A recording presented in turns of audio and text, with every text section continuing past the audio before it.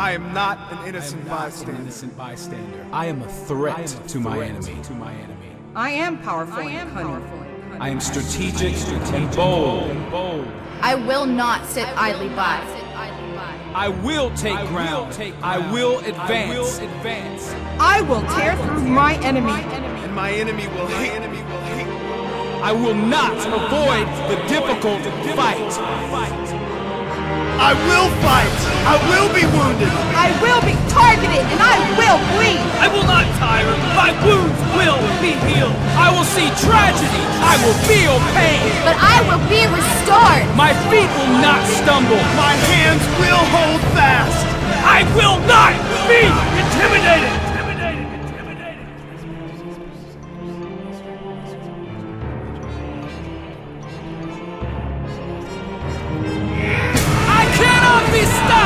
I cannot be stopped! I will stand by my brothers in arms! I will stand by my brothers in arms! I will fight until my last breath! I will fight until my last breath! I will push the limits! I will push the limits! I scale the mountains! I scale the mountains! My enemy will cower! My enemy will cower! For I serve a great king!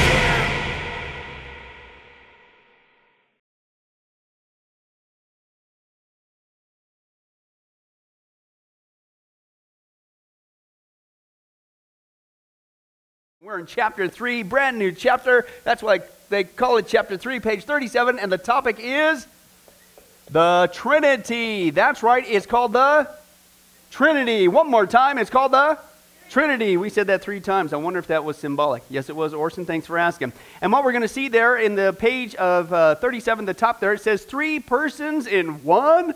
Huh? Okay. And that's what people do. They look at it wrong, but that's what we want to clarify. It says this, the Bible teaches that God is what? One, okay? But it also teaches that God is 3. Uh-oh, what's the problem there? Is there a contradiction? Not at all, Tom. Thanks for asking, though. Works well with the notebook here tonight. The Bible makes it clear that one God exists eternally and inseparably in 3 what? Personalities. Now, I like this little breakdown. The Trinity or what? The tri-unity. You got to keep that in mind, because if you don't understand that, then you're going to get off on all kinds of misunderstandings like the Colts do. The Trinity or the tri-unity is a doctrine or teaching that is fundamental to the Christian faith, okay? Belief or disbelief in the Trinity marks orthodoxy from unorthodoxy. Man, those are some big words tonight, Jenna. What does that mean? Well, it means from being a true evangelical Christianity versus not.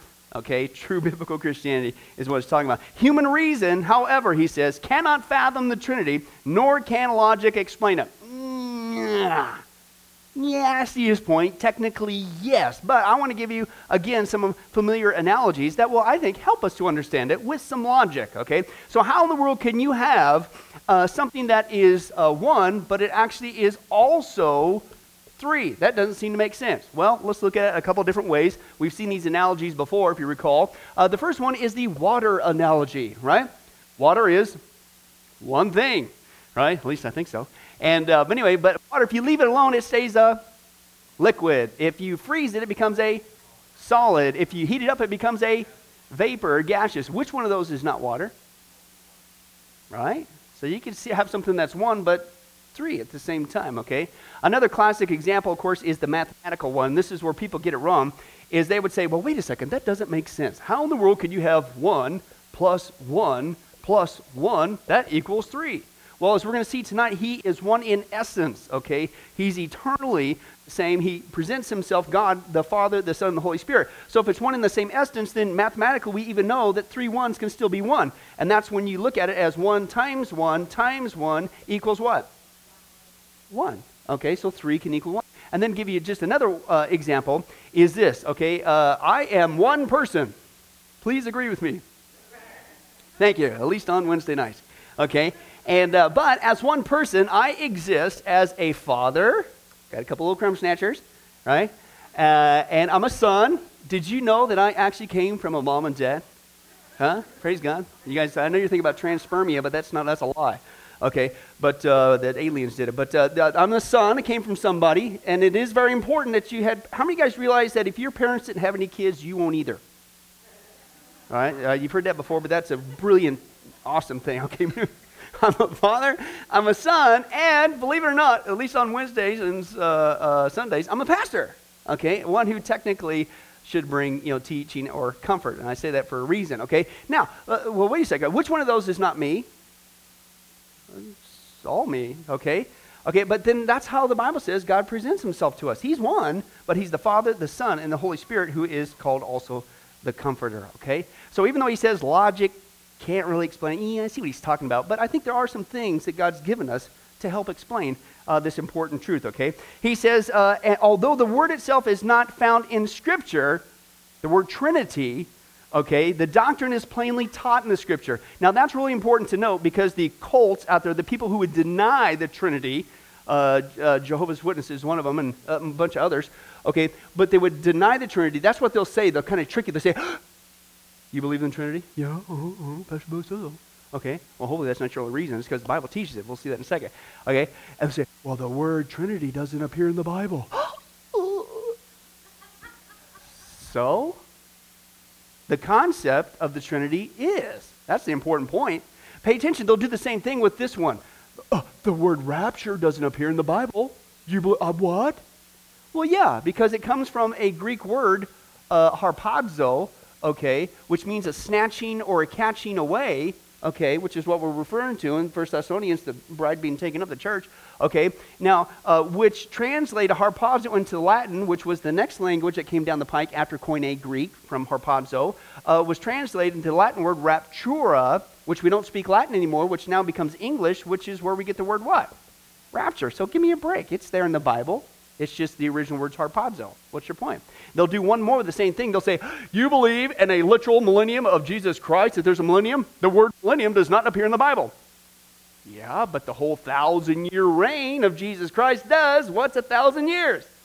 Millennium, okay? So don't be tricked that even though the word Trinity doesn't appear in the Bible, that doesn't mean that the Bible doesn't teach that. I wanted to do that. It says, this doctrine is unique to Christianity and serves to distinguish it from Judaism, Islam, and the pseudo or false Christian cults, okay? The Trinity is not a belief in three gods. That's what they would assume. They'll take a look at it and say 1 + 1 + 1 = 3. No, that's if you're dealing with something different, so to speak. No, God is one in essence, the same as the Father, the Son, and the Holy Spirit, okay? But it says that it's not a belief in God manifesting himself in three modes of existence. No, he's been eternally the same, or three manifestations of one God. The biblical doctrine of the Trinity is stated thus. The Trinity is composed of three united, underline that word, because that's what is the whole point. You've got to get, it's all unified. One, okay? And that's why I like this triunity, Trinity triunity, okay? You're not talking about three different gods. Three united persons without separate existence, okay? How long has God the Father existed? How long has God the Son existed? Hey, you guys are 2 for 3. Let's go for this one. How long has God the Holy Spirit existed? Yay, you win the prize. I don't have anything, but you make up your own prize. But anyway, that's right. And is so completely united to form one God. The divine nature subsists in three distinctions. Father, Son, and the Holy Spirit. Let's see what the scriptures teach, Tom, about this foundational Christian doctrine tonight. Okay, is God one? Good answer. Man, you guys are Christians or something. The first aspect of this doctrine that we will look at is the fact that there is only one, that's your first blank, one God, not three. The scripture is clear that God is one, okay? As Moses repeated the law to Israel just before they entered the promised land, he stated this, hear, O Israel, the Lord our God, the Lord is one, is your next blank there, okay? Deuteronomy 6:4. His emphasis of this fact was pertinent to those who were coming from, where they were coming from, and entering the land whose people had a belief in many gods. That is called polytheism, okay? Poly meaning many, okay? Theism, theos, meaning God. Many gods is what they would believe. Of course, there's the little g. As we saw before, that also means poly, okay, meaning many, okay? And ticks are blood-sucking creatures. Oh, that's right. The elections are over. We don't need to talk about that. But anyway, that's right. That explains some things. Early in church history, the question was developed whether Christ was the same as the Father in substance or in essence. Okay, you might think it's just splitting hairs. What's the big deal over this debate that they had? Blah, blah, blah. Really wasn't a debate. It was some people coming in with false teachings trying to change it, okay, if you study. Okay, Arius, and that's the guy. okay, Arius, he taught that Christ was like the Father in substance, yet the Father was greater than Christ. Wrong answer. Okay, it's a triunity. Okay, one in essence, okay. And although some equated the terms substance and essence, the proper way to designate the Trinity became this: one in essence. Okay, is speaking of that. The essential oneness of God is linked to Deuteronomy 4. That's what we just read. Hear, O Israel, the Lord our God, the Lord is one. Echad. Let's say that. Echad. You still suffering from that cold, John? What are you doing? No, that's good Hebrew. Lots of consonants in there. Makes you sound like you're hacking, but you're not. But that's good stuff. Echad. Okay. Compound unity. That's your next blank. Unity. Compound unity or united one. The statement stresses not only the uniqueness of God, but also the unity of God. You get it? It's a compound unity. Okay? Well, that doesn't make sense. Well, I'm telling you, not 1 plus 1 plus 1 equals 3. 1 times 1 times 1 equals 1. Okay, is what we see there. The statement stresses that it all means that all three persons possess the summation of the divine attributes, but yet the essence of God is undivided. Oneness in essence also emphasizes that the three persons of the Trinity do not act independently of each other. Why? Because it's a triunity. Let me give you just one example that we see that in the scripture. Open your Bibles to John chapter 5. John chapter 5. That's Ruth's favorite book. Right, Ruth? Yeah, good answer. He's right there. He's here. John chapter 5. Let's take a look. And just one example that we're talking about, that they don't act independently of each other. God the Father, the Son, and the Holy Spirit. And this is just in verse 19. This is what Jesus is talking about. And he gives this answers to the Pharisees. Okay. And here's what he says. Jesus gave this answer. I tell you the truth. Verse 19. The Son can do nothing by himself. He can only do what he sees the Father doing. Why? Because whatever the Father does, the Son also does. They're acting in complete cooperation, coordination. They're in unity, okay? This was a constant theme of Jesus in rebuffing the charges of the Jews. Remember that? Who are you? Who do you think you are? We only have one God. He says, listen, who do you think's here? God the Son. God right before you. We're in concert with I and the Father are one. I mean, we can go on and on. Many passages where he says that over and over again. There's no dichotomy here. It's like, do you have any idea who's in front of you? How many guys say they didn't get it? They didn't get it. I think some of them did, though. The Bible says that they loved their positions of power and influence there. They didn't want to give it up. They didn't want him to be Messiah because they realized if he came into power, they're out. Okay? People don't do that today, do they? They don't want Jesus because they don't want to give up. Anyway, that's right. Thus, God is one in reference to his essence or nature. This is affirmed in the Old Testament as well as the New Testament. All right? Well, so God is one. It's very clear in the Scripture. He is one. Now, wait a second. Is God three? And the silence was deadly. Just answer, Pastor Billy. I'm stressing out on it. Okay, well, let's take a look. The Bible also indicates that God exists as a Trinity. Okay? In the Old Testament, the Hebrew word Elohim. Okay, Elohim. Yeah, that's right. E-L-O-H-I-M. Elohim. Okay, Elohim. Okay, is used as a name of God in its, underline this, plural form. Okay, in its plural form. Okay, Mormons get this wrong. Okay, because they are right. It's a plural form of God there. One of their many false teachings that we've seen before is they believe that this speaks of this divine council that exists in the heavenlies and that decided as, Jesus, who's supposed to be the spirit brother of Lucifer, they decided who was going to go and save him. What? That's not at all. That's a complete abomination of what the Hebrew, it's like, do you even know Hebrew? That's completely made up. That's crazy. It speaks of the plurality of God, speaking of the Trinity. We'll get to that in a second. Many scholars believe that this is because God exists in a Trinity. Now, let me give you just one example of this. Open your Bibles to Genesis chapter 1. Okay. Genesis chapter 1. And if you find the first book of the Bible page, what do? Stay there and go to verse 26. Okay? And this is very important. This is a portion, this is a place, not the only one, where Elohim, God in plural form, turns out to be. Here we see verse 26, and he's talking about creation, obviously. The creation account says this in verse 26, then God said, let what? Wait a second. Who's us? If you don't understand the Trinity, then you're going to have some problems. You can get out the first chapter of the Bible. That's Elohim. That's God. It's correctly us. It's plural. But it's not mean there's many gods and there's not some divine Mormon count. No. It's God in plural form, speaking of the Trinity, God the Father, God the Son, God the Holy Spirit. We saw on Sunday, and he's going to reiterate the same passage here in Colossians, okay? It talks about in the creation account, the Holy Spirit was hovering over the waters. God the Father was involved in creation. He said, let it be. But in Colossians 1, who's the one who created all things and was made for him and by him? Jesus. You see all three involved in that one act. Let us. That's who he's talking about. Still one God, only one God, but he presents himself to us as the Father, the Son, and the Holy Spirit. Right? Not separate entities, if you will. One in essence. Well, that makes sense. Well, how can I be Father, Son, and a pastor all at the same time? Be one guy. Same thing. Okay? But anyway, so that's just one example. Let me give you another example too. And he's going to have that passage here. Go to Mark chapter 2. And we're going to see again what's kind of a really neat example. You're going to see at the baptism of Jesus, you got all three in the same time, space, mass continuum. Okay? Mark chapter 2. And let's take a look here.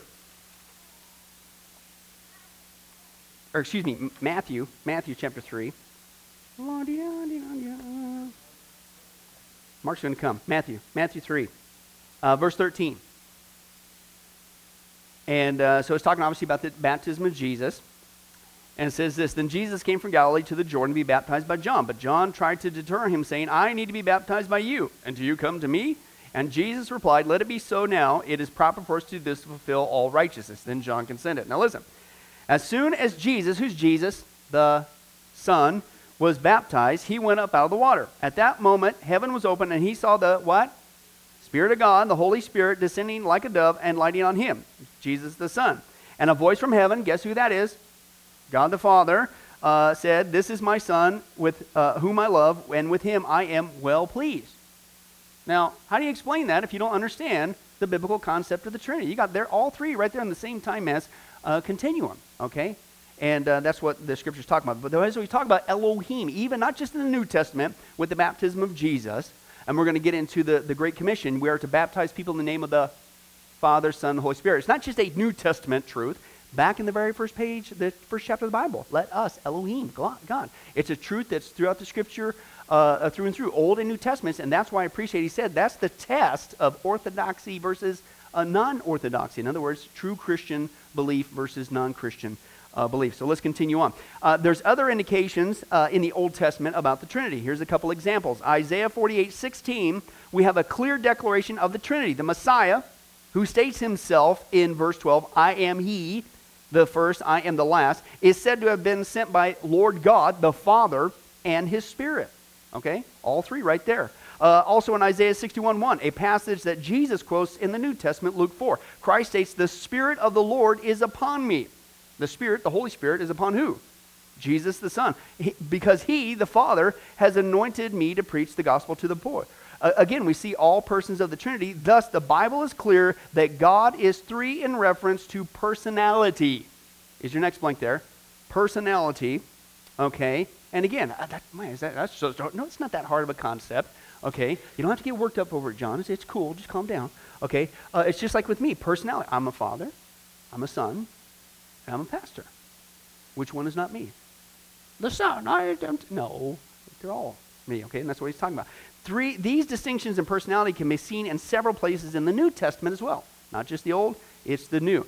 Okay, and the first one we just read was at Jesus' baptism. Okay, and again it says after he was baptized, he immediately went up from the water, and behold, the heavens were open. He saw the Spirit of God descending as a dove, coming upon him, the voice from the heavens, God the Father, this is my beloved Son, in whom I am well pleased. Here the distinction between the three persons of the Trinity are seen. The Son, is your blank there, the Son being baptized, the Holy Spirit, your next two blanks, the Holy Spirit descending on him, and the Father speaking his approval from heaven. Okay?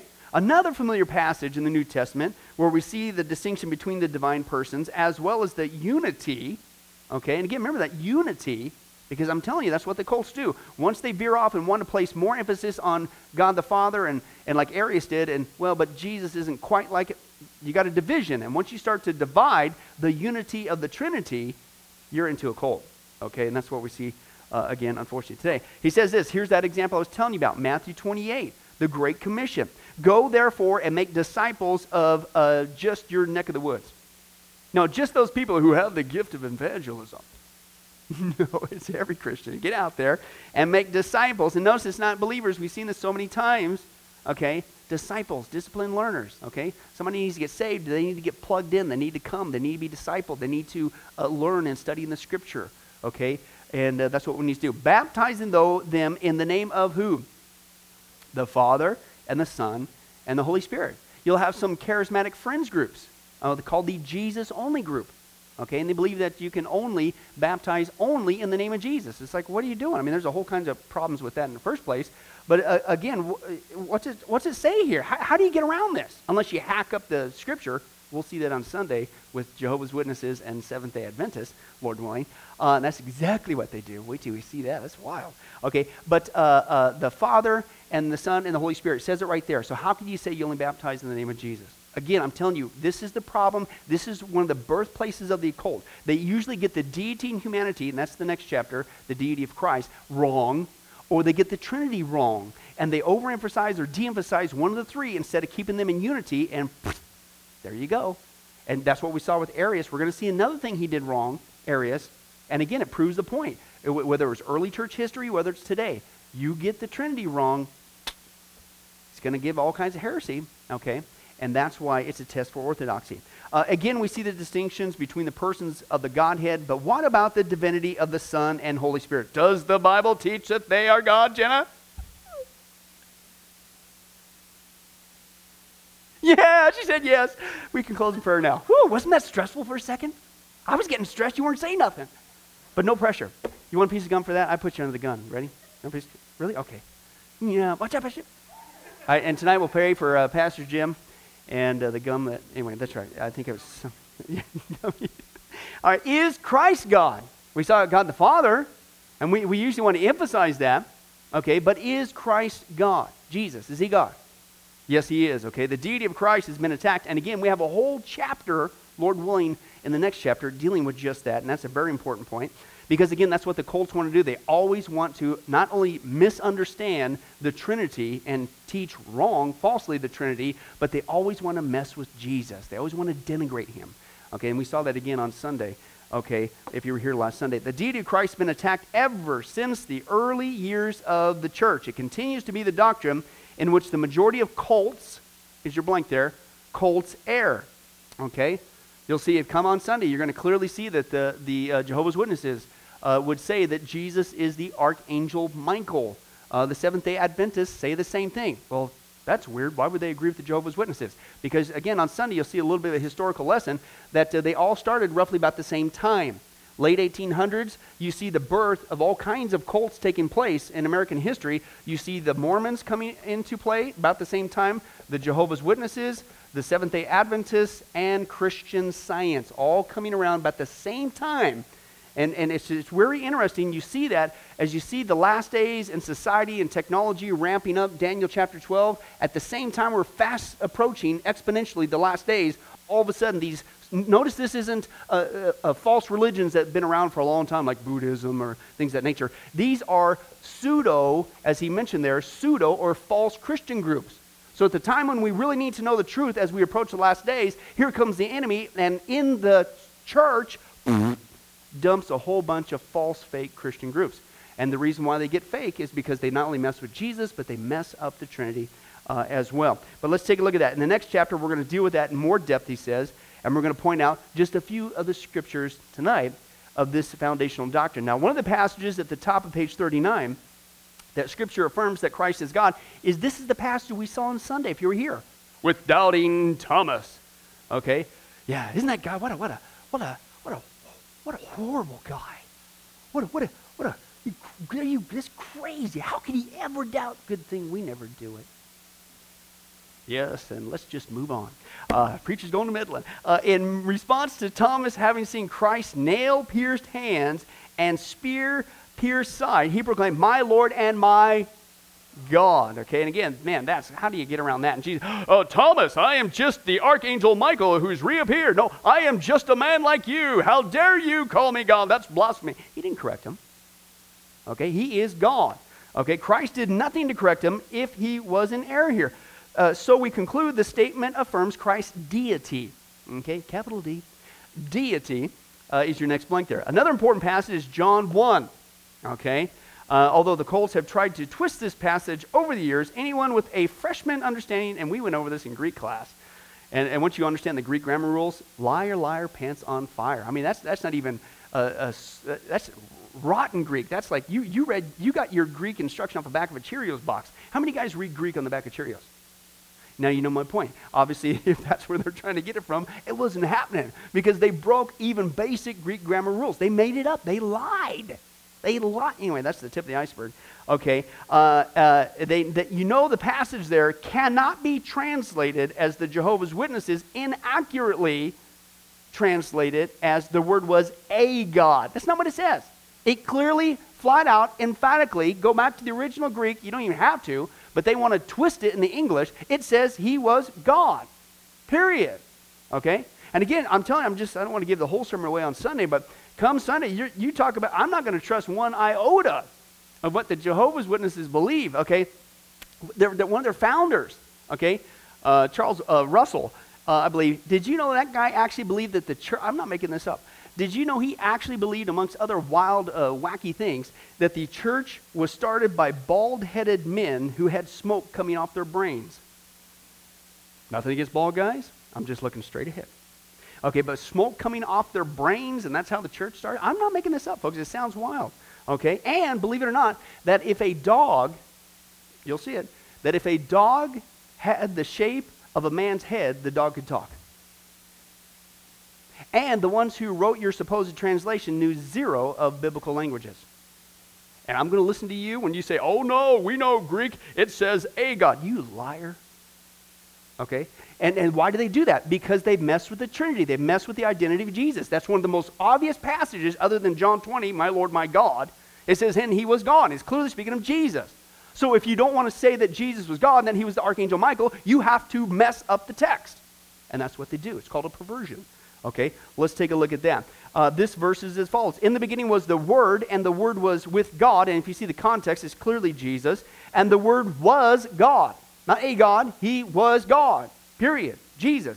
And the Word became flesh, Jesus, and dwelt among us. And we beheld his glory, glory as of the only begotten of the Father, full of grace and truth. Now, this is another one we saw on Sunday, Colossians chapter 1. The creation of all things is attributed to the Father's beloved Son. This is what Paul states. For by him, Jesus, is the context, all things were created. I love this. It's like, really? All? Keep reading. He'll break it down for you. Both in the heavens and on the earth, visible and invisible, whether thrones or dominions or rulers or authorities, all things have been created by him and for him. It's Jesus. And yet, Genesis 1:1 attributes the creation of the heavens and the earth to God. There's your word again, in plural, Elohim. Everybody was involved in that. God as the Father, the Son, and the Holy Spirit. Thus, Jesus Christ the Creator, is your blank there. Jesus Christ the Creator is God. Let me give you one more example. This is the one I was thinking of. Mark chapter 2. Let's go there. That Jesus clearly is God. And this is why they wanted to kill him. One of the reasons why. Okay, Mark chapter 2.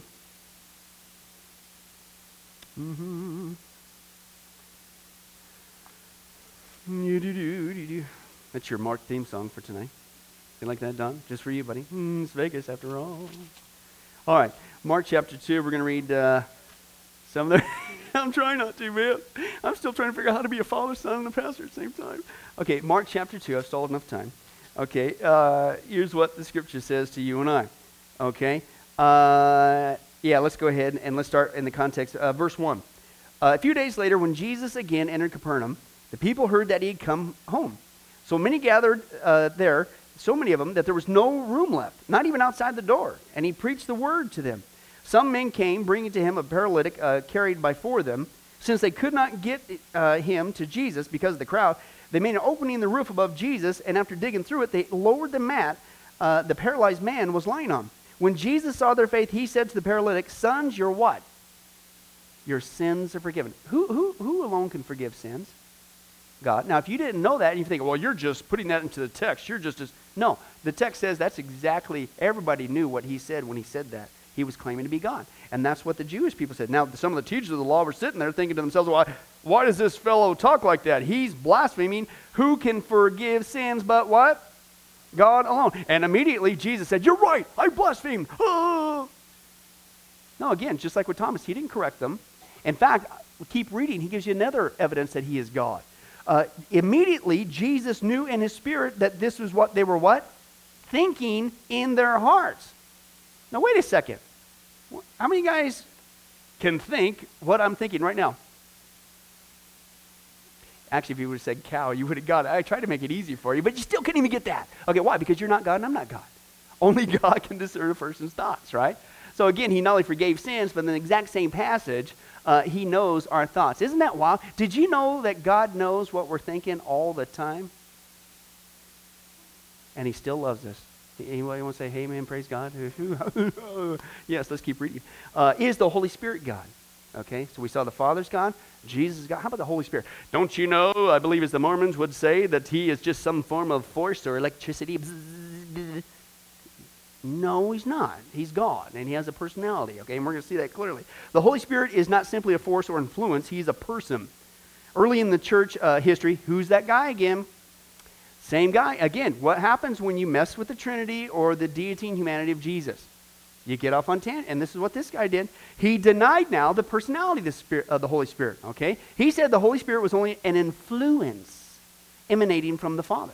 He was condemned at the Council of Nicaea in 325, and his teaching, unfortunately, has continued to the present time in Unitarianism and the cults such as, guess who? Jehovah's Witnesses. That the Holy Spirit has personality, is your blank there, personality is clear in that he possesses, and here's all the scriptural examples, if you want to check them out, folks. He has intellect, okay, 1 Corinthians 2. He has knowledge, 1 Corinthians 2. He has a mind, the mind of the Spirit, okay, Romans chapter 8. He has emotions, Ephesians 4. Don't grieve the Holy Spirit. And 5, he has a will. All of these things affirm the personality of the Spirit of God. Now, just go back there to a force, an impersonal force, or electricity. Does electricity have an intellect? How about a knowledge? How about a mind? How about emotions? Well, you feel like you got emotions when you get your electrical bill, don't you? And you want to talk to it. No, but that's no. And a will. No. So it's something that obviously has personality with a capital P is what we're dealing with here. But what about the deity of the Holy Spirit? So he's not a force, he's a person, capital P.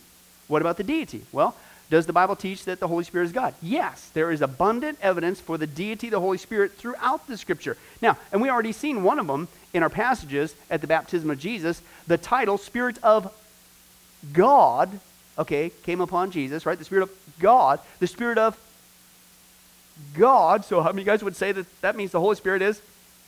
I mean, you guys are brilliant. Okay, evidences his relationship to the Father and the Son, and of course affirms that he is God as well. When he is called the Spirit of God, that means he is the very person, capital P, of God. 1 Corinthians 2 clearly shows that as man and his spirit make one and the same being, again, saying that's a whole nother analogy. A person, you don't have to be like me. How many guys are glad you're not like me? Come on, man. What do you really, John? We're man truckers. All right, never mind. Anyway, but this is another analogy to help explain even how can three be one. But we see that even as human beings, we're made up of we're called a tripart being, okay? These are big words. We're made up of a spirit, a soul, which is your mind, your will, and emotions, and a body, okay? Now, which one of those is not you? Anybody glad as you get older that at least you get a new one of those guys? You know what I'm saying? That's right. But anyway, that's right. But that's the same thing. And that's what he's talking about here. That it's just as a man and his spirit make one and the same being, so God and the Spirit are only one. Okay? And that's what we see in John chapter 4 that clearly says God is Spirit. Okay? In fact, let's turn there real quick because I want you to see with your own eyes. John chapter 4. And this is a classic passage dealing with the woman at the well. John chapter 4.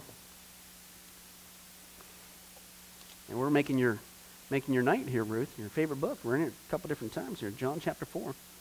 And Jesus, as he's talking to the woman at the well, cluing her in on not only who's right before you, okay, but what it means to be a true worshiper of God. What do you got to know to be a true worshiper of God? John chapter 4, verse 24, here's what he says. He says this, God is what? Spirit, and his worshipers must worship him in spirit and in truth, okay?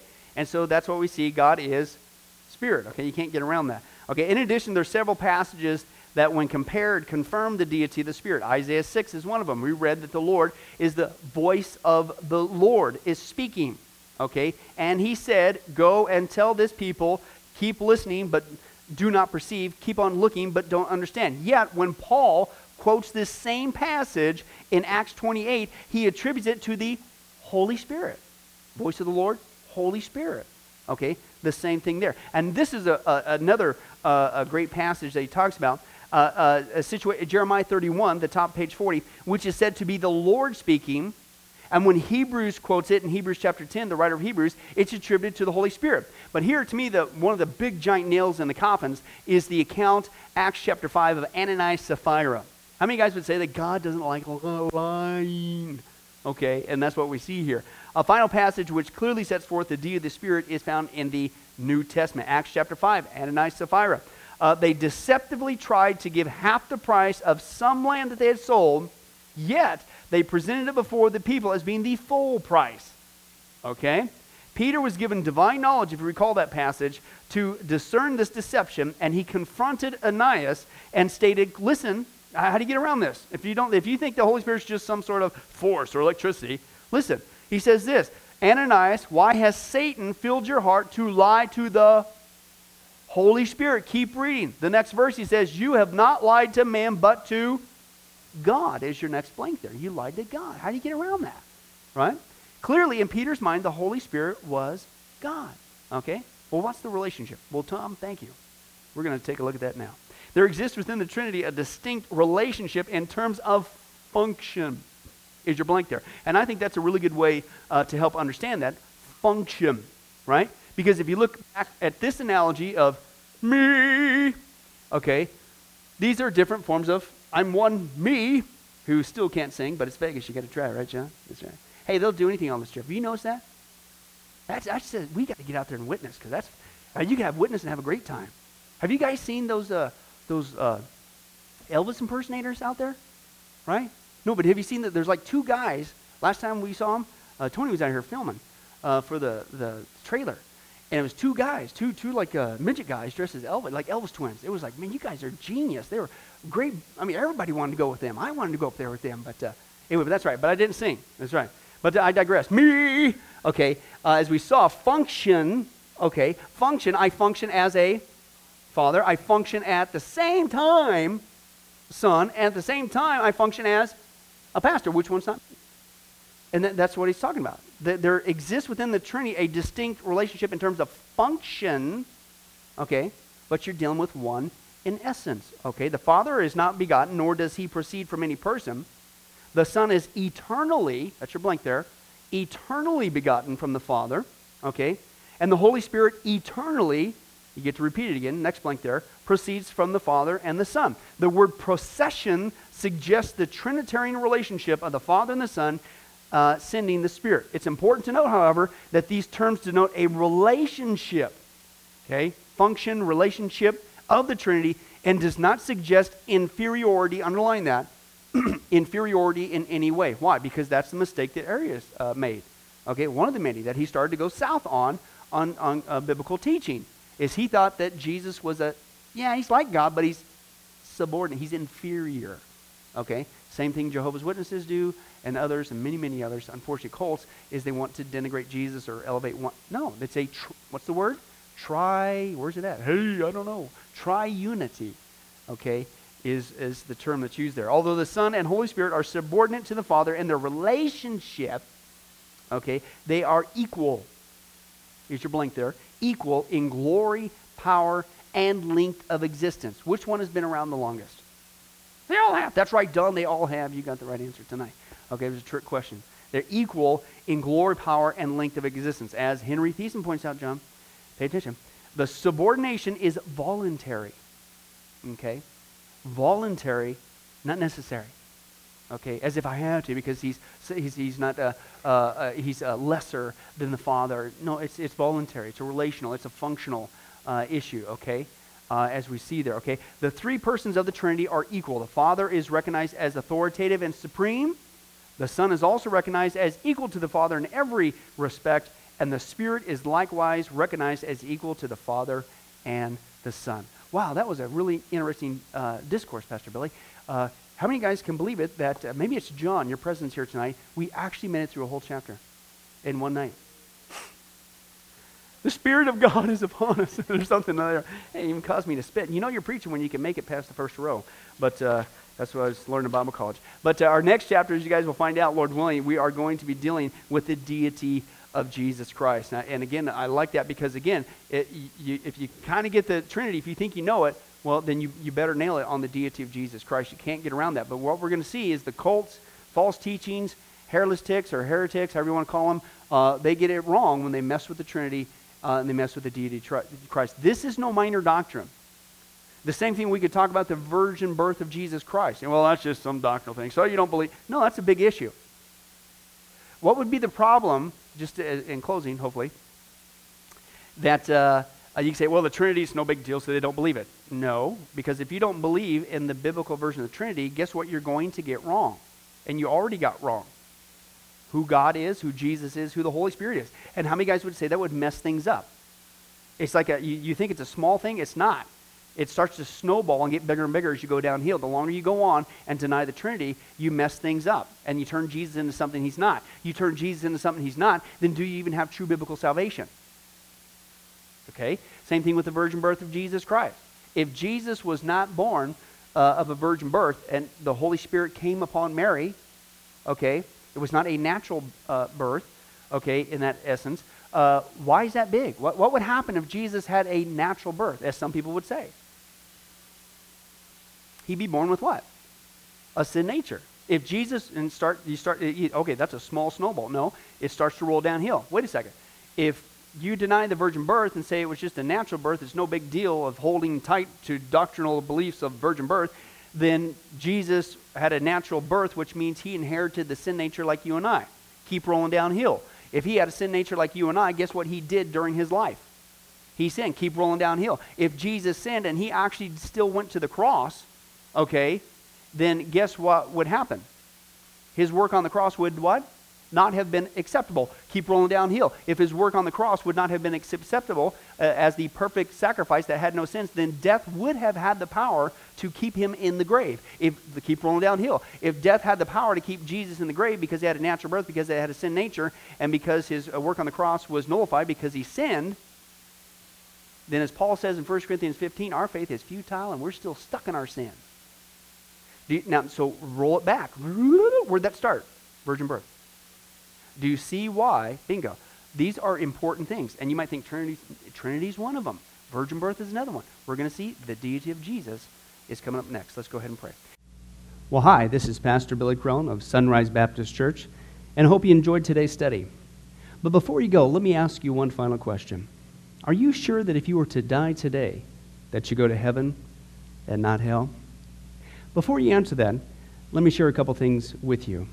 Did you know that the Bible says that God is holy and that we are not? And the Bible also says that the wages of our sin or our unholiness is death. In other words, when we die, and it's coming for each one of us, we're all marching towards the grave at different speeds, but it's going to happen. The Bible says, therefore, since the wages of our sin is death, we deserve to die and go straight to hell and not to heaven. And that's bad enough, but to make matters worse, we don't want to admit this. God already knows. He knows all of our behavior, everything, our thoughts, what we've done, what even we're going to do. He knows it all. He's gone. Even though he already knows this, we don't want to admit this. And so out of love and mercy, God gave us something called his law, or the 10 Commandments. It's kind of like his x-ray into our heart to show us what he already knows, that he is holy and that we are not. And it's this unholiness or sin that separates us from him. Let's take a look at God's x-ray, if you will, his divine law, to show us what he already knows. The 10 Commandments The ninth one says this, you shall not bear false witness. Okay? That's called lying. Okay? And if you've ever told a lie once, which we all have, myself included, the Bible says that makes you a liar. Okay? Another commandment says, you shall not steal. Okay? And you might think, well, that's something that everybody does. Well, it doesn't make it right, and it demonstrates what God is trying to show us, that we all have sin, and it's separating us from Him. Even if you took a pencil in the 3rd grade from somebody, if you did it without permission, that's stealing. And so now you've become a thief. The Bible says that you shall not use the Lord's name in vain. And how interesting it is and unfortunate that the only name under heaven by which men might be saved, the name Jesus Christ, has now become a common cuss word. The Bible says that God is so holy that even His name is holy. If you've taken the Lord's name in vain and used it as a cuss word or even flippantly, the Bible calls that the sin of blasphemy. And so now you become a blasphemer. The Bible says you shall not commit adultery. And Jesus says if you even look at another person with lust in your eye, you've committed adultery in your heart. And finally, the Bible says you shall not murder. And you might think, well, hey, I haven't done that one. Really?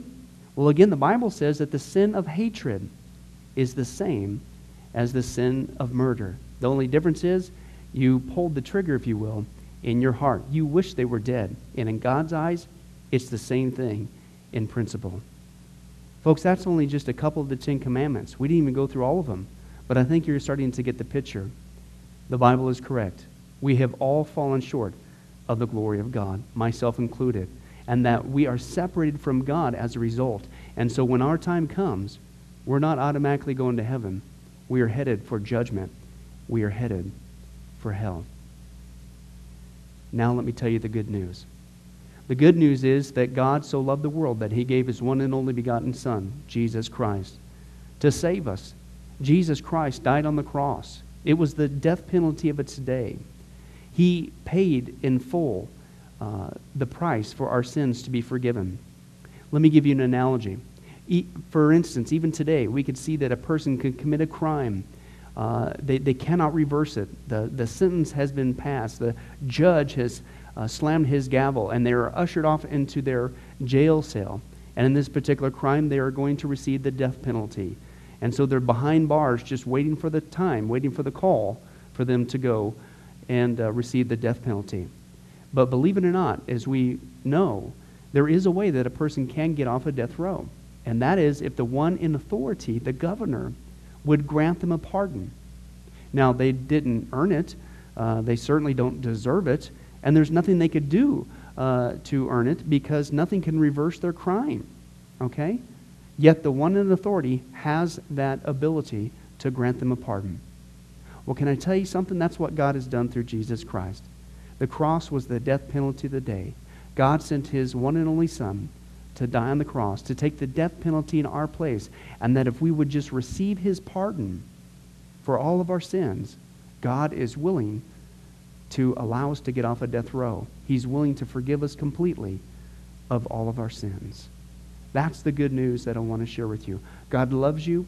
The Bible says that God is not willing that anyone should perish, but everyone come to repentance. Won't you, if that's you, call upon the name of Jesus Christ right now? Won't you ask Him to forgive you your sins? The Bible says that if you confess with your mouth Jesus is Lord and believe in your heart that God raised Him from the dead, you will be saved. Won't you do that now, wherever you are? Please, take God up on His amazing, loving offer. I'll let you down. Man will let you down. People will let you down. But God never will. He wants to adopt you into His forever family. He loves you. He's willing to forgive you of anything and everything you've ever done, past, present, and future. It's amazing. Please, call upon Jesus now. Well, this has been Pastor Billy Crone of Sunrise Baptist Church. If there's anything that we can do for you, please don't hesitate to ask. Our number and information will come up here on the screen here shortly. And remember, I hope to see you in heaven. God bless. Thank you for watching this presentation from Sunrise Baptist Church. If you would like to send us a letter or any other kind of postage, you can reach us at 1780 Betty Lane, Las Vegas, Nevada, 89156. For more information, you can give us a call at 702-452-8599 or email us at bcrone@getalifemedia.com, or you can visit our website at www.getalifemedia.com. Billy Crone and this ministry can also be found on Facebook and Twitter. Join us for services at www.sunriselv.com.